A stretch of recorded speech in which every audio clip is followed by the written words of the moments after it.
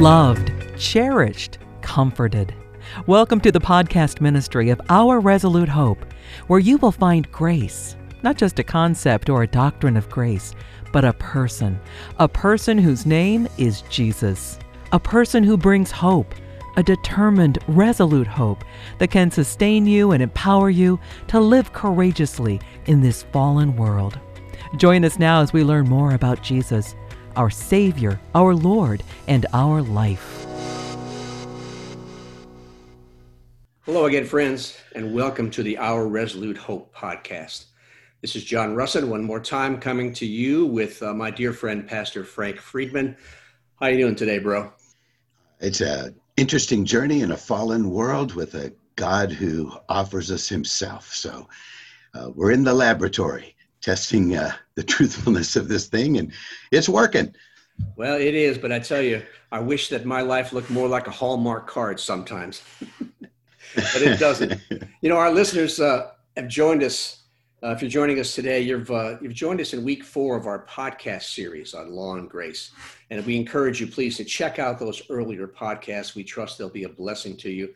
And today we're beginning part 2 in our discussion on the flesh. Now, last week, Frank, we covered some very interesting topics. We began with the very bad news of death in Adam, not the sin of Adam, but the result of that sin on them and on us. So I want to just take a moment, Frank. Tell us again why the death in Adam is so critical for us to understand. After all we do is hear about sin in church. Jesus died for our sins. So why is this death in Adam side so critical? Well, death, great question, John. Death, by its most simplest definition, is separation. And, you know, when somebody physically dies, their soul and spirit separate from their physical body. But in Adam, we're moving way beyond physical death to spiritual death and the fact that man became separated from God. And when that happened, there are two main consequences of that choice that Adam made. One is he lost his true identity as a child of God, as a vessel of the life of God, as a creation of God, the significance and value that held for him as an individual made in the image of God. And because that has happened, man now is like a compass with no true north. He will point anywhere and everywhere to try to find a life of value and significance. The second thing that happened was separated from God. He separated himself from the economy God had established for him. God made man a receiver. Man is a derivative being. And so when he was separated from God, he lost that economy of receiving when he ate from the tree of right and wrong and determined for himself that instead of being a receiver, he would become an achiever. He would try to derive, instead of deriving life, he would be his own originator of life. And of course, man cannot do that. And so what has happened is it's a universal law that a man, woman can only give to somebody else what they have. And so since man died in Adam, death is really the only thing that we can offer to another person. I believe that the whole point of the law is that we cannot love. Because if you look at the law, all the law is love stated negatively. Don't kill, don't steal, don't covet. Well, if I love you, I would never do those things to you. And so we are now living in what's called the flesh, apart from Christ anyway. And the flesh is simply man's attempts to manipulate his environment, using his resources to get his needs met, independent of God. And that means basically that every man, every woman in Adam is a user and an abuser. We don't like to think about ourselves like that, but that's the harsh reality of what Adam accomplished for all of us when he made that choice. Well, that's why Apostle Paul in Romans 5 uses these interesting phrases. Death passed to all, and death reigned as a king with absolute power. So I can see now how that death in Adam can be so absolutely destructive. It's not what he did only. It's the impact it had on him and how his entire frame of reference was changed. Now, you referenced the flesh, my friend, and you made an interesting comment last week that you likened the flesh in the life of a believer to a splinter. Can you take just a moment and elaborate on that for our listeners? Some might not have heard it last week. Again, a very important question, John. Because when we come back to Christ, those two negative consequences that Adam brought to us get reversed. We get reestablished back to a true identity with God as his child, and back to an economy of receiving from God all that he is to whatever we need. And so we are no longer, once we've come to Christ, to be identified by our behavior. We're to be identified by our birth. We were born in Adam, but now we've been reborn in Christ. And so we don't want to define ourselves by the flesh. And so Paul made it very clear in the book of Romans in chapter 7 that the power of sin is in our flesh. It's in us, but it's not us. And that's why that analogy of a splinter is so good. A splinter may be in my body, but it is not me. And that splinter may cause all kinds of trouble, but it is not me. That's the one key dynamic that we need to get into our minds. My behavior does not determine who I am. I have flesh, but it doesn't define me. Otherwise, you and I could bark like a dog and say we're dogs, or go to McDonald's and say we're a hamburger. But behavior does not determine my identity. I have flesh, but it is not who I am. Well, this is important for us to grasp, because how I feel does not determine how I choose. How I think and act now is a choice. We talked last time about set your mind on things above. Whatever is good, lovely, worthy of praise, set your mind on those. And I understand that. But I tell you something, Frank, I've had some really bad splinters in my life.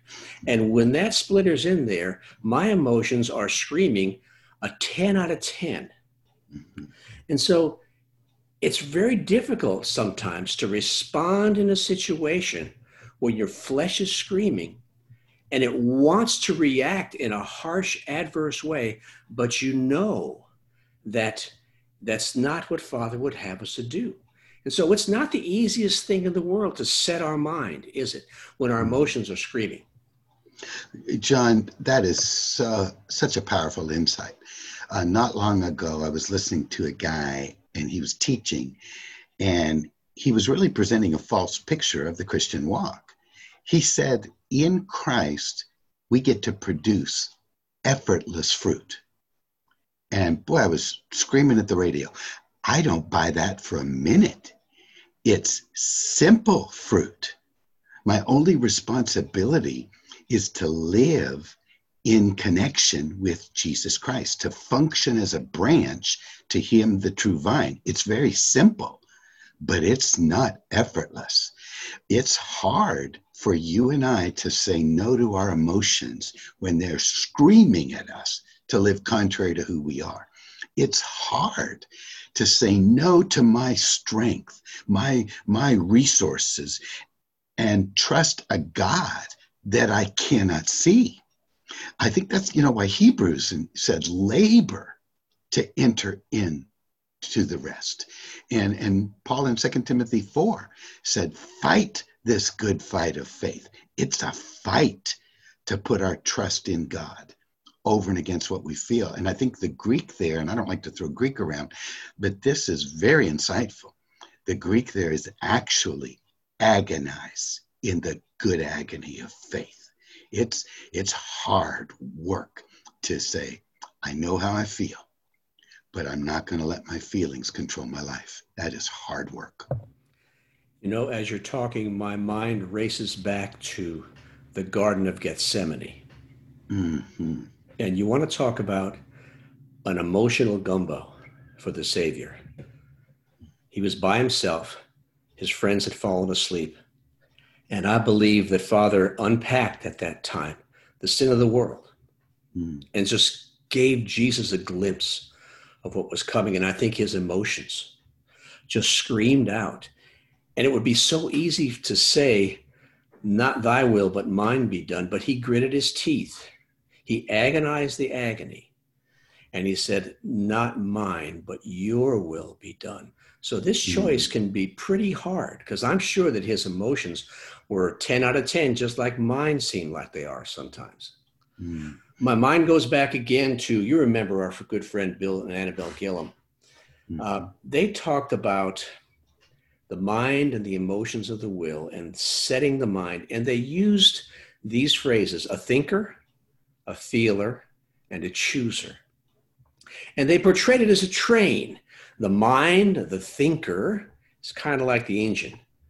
The will, the chooser, kind of like the second car. And the emotions were the caboose. And when your life is functioning as God intended, you will set your mind. You will then choose on what you set your mind. And eventually, your emotions will follow. But my brother, we so often reverse that train. We put the emotion car first.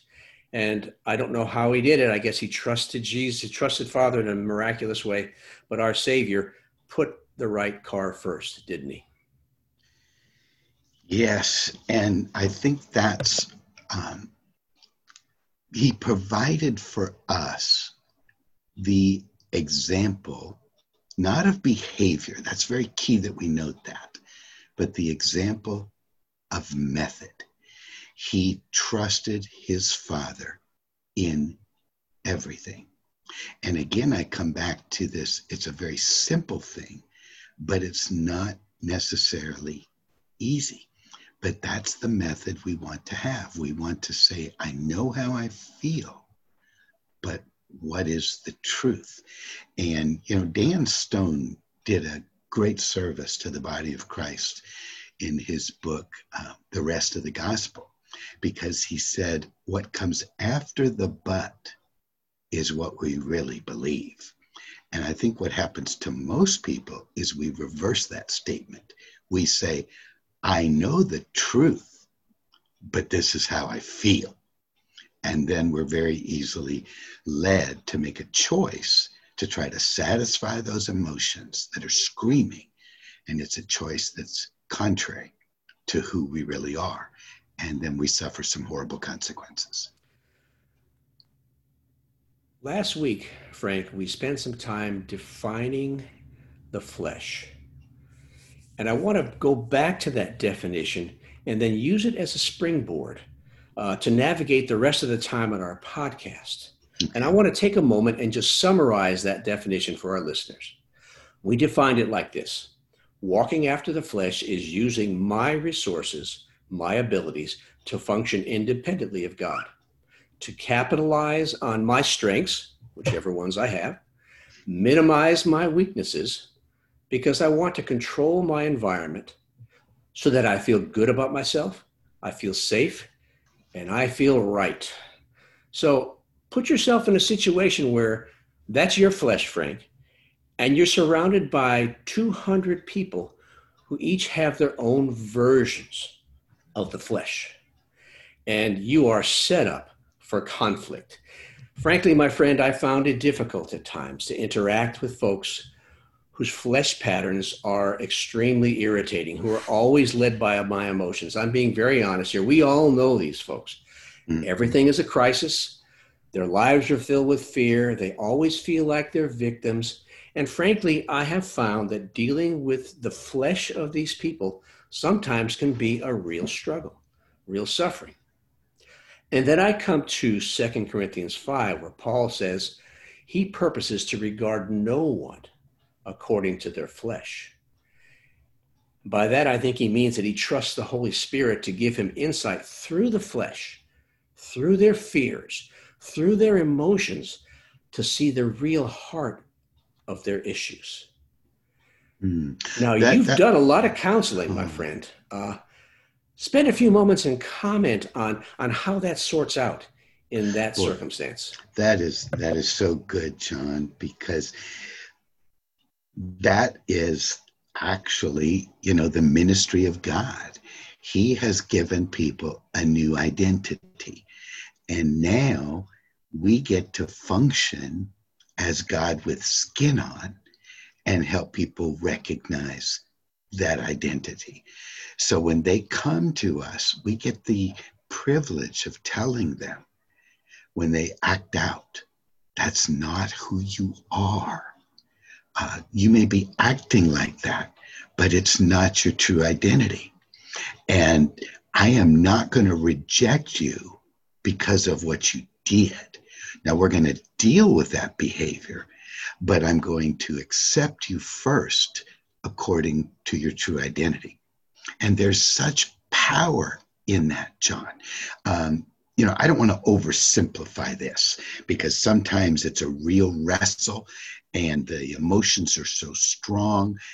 The behavior is so corrupt that people have a hard time believing who God says they are. But I want to share a circumstance that happened many, many years ago. And it was a young lady. She came into my office and I said, why are you here? And she said, because I'm a bulimic. And I don't handle people like this normally, John. I try to be very gentle, very accepting. But the Holy Spirit had me handle her a little differently. And I said, so why are you here? And she said, well, because I'm a bulimic. And I said, okay, so why are you here? And she said, well, I don't understand. I said, obviously you don't. And she said, well, I was told I could get help here. And I said, well, why would you think that? And she said, because I'm a bulimic. And I said, exactly. So why are you here? And she was very frustrated. And then I said these words. I said, young lady, if you're a bulimic, you shouldn't be here. You should be going down to the local all-you-can-eat restaurant, stuffing your face, going outside to the parking lot, sticking your fingers down your throat, and taking all that you just ate out of your stomach, through your mouth, and puke all over the parking lot. And she said, I don't like the way that sounds. And I said, I agree. You don't like the way that sounds because that's not who you are. Who told you you were bulimic? And she said, well, my counselor did. And I said, that person gave you a false identity. They identified you by your behavior. And I'm telling you, you're a child of God who's acting like a bulimic. And she sat there for a few minutes, and I just sat there. And in a few minutes, she began to cry. But then those tears quickly gave way to a smile. And she looked at me and said, I'm not a bulimic. I said, no, you're not. And it was one of the shortest counseling sessions I've ever had. Again, I don't want to provide that as the norm. That very often people are really damaged and in bondage, and we've got to be very careful with them. But I think the Holy Spirit knew this lady was tired of her behavior and ready for the truth. And he led me to just be bold with her with this message of our true identity in Christ. That's a powerful story, Frank. And I want to direct our listeners now to think about the story you just said and to question in their minds, how did Pastor Frank get to a point where he can see through the smokescreen of their flesh and get right to the heart of the issue? Because frankly, flesh can be deceiving. It can be lying. It can be confusing. And so I want to bring us to the end of our podcast, and I want to focus on a verse from Hebrews chapter 5, Frank, because I think this verse holds the key for all of us to be equipped to see through the flesh and to minister life the way you just described. Hebrews chapter 5, verse 8 says, Jesus learned obedience through what he suffered. Now, I don't pretend to understand all of that, but there are some things that I can see. We know that he already was a son. That's settled. And so his suffering didn't enable him to become a better son. His suffering enabled him to become our compassionate, understanding high priest. Because a savior didn't have to be compassionate. A savior just have to pay the price. But a high priest has to be compassionate and understanding. And the same, my friend, is true for us. And I want to ask myself this question, ask our listeners this question. As we face the struggles that Father allows in our lives, as we come face to face with the flesh of people that are really irritating to us, how will we respond? Will we grit our teeth and say, thank you, Father? Show me through the smokescreen in myself and others, and open my eyes to understand, and give me compassion and forgiveness. Because frankly, Frank, I want to be like Paul. I want to walk in a way that I no longer regard any person, including myself, according to the flesh.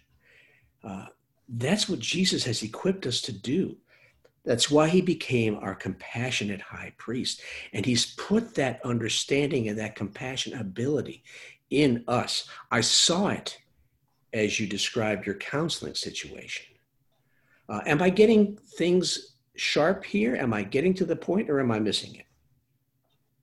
Oh, I think it's exactly summarizing what we're trying to say.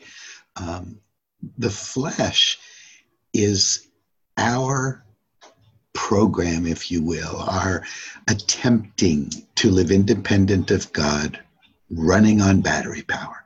Some people have good batteries, some people have bad batteries.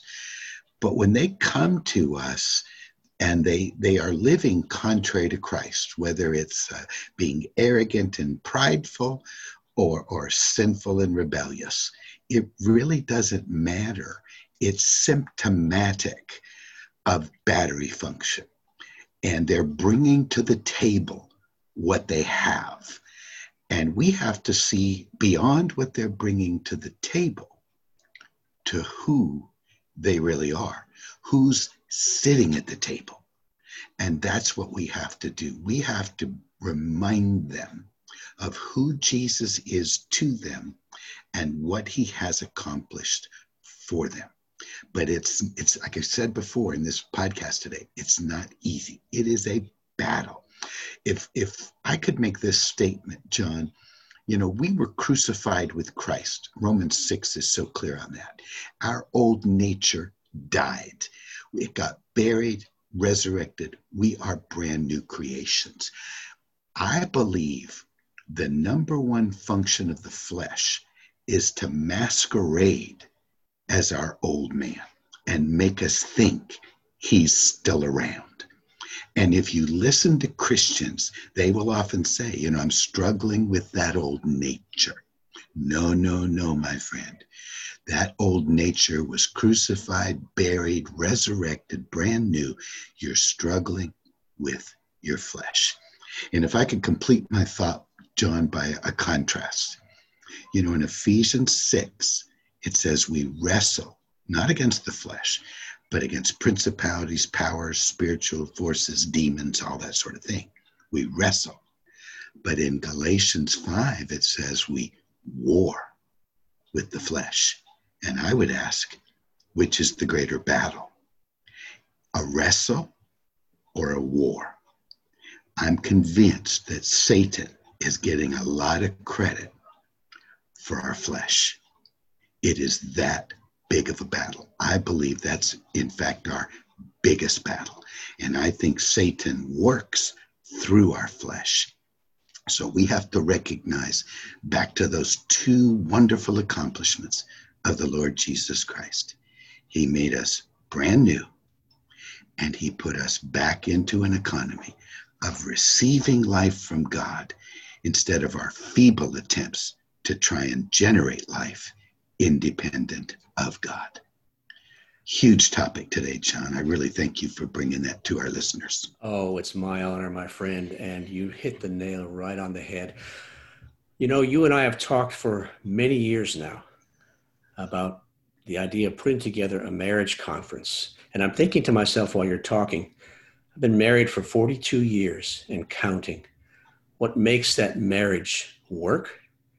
It's because Father is working in me and in my wife to look past each other's flesh and see to the heart of our issues so we can minister life to each other when we're hurting. What a great message. Thanks again, my friend, for your time and your insights and your prayers today. Thanks to our listeners for joining us on this episode of the Our Resolute Hope podcast. Don't forget to check us out on Facebook and Instagram under Our Resolute Hope, and check out our website too, ourresolutehope.com. You can learn a little bit more about us and our ministry and find some resources to help you walk through this troubled world.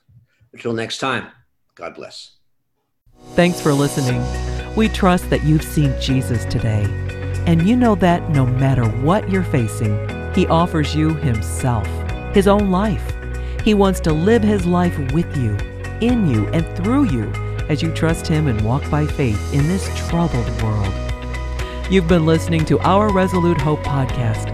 For more information, find us online at ourresolutehope.com and check out our social media channels under the name Our Resolute Hope.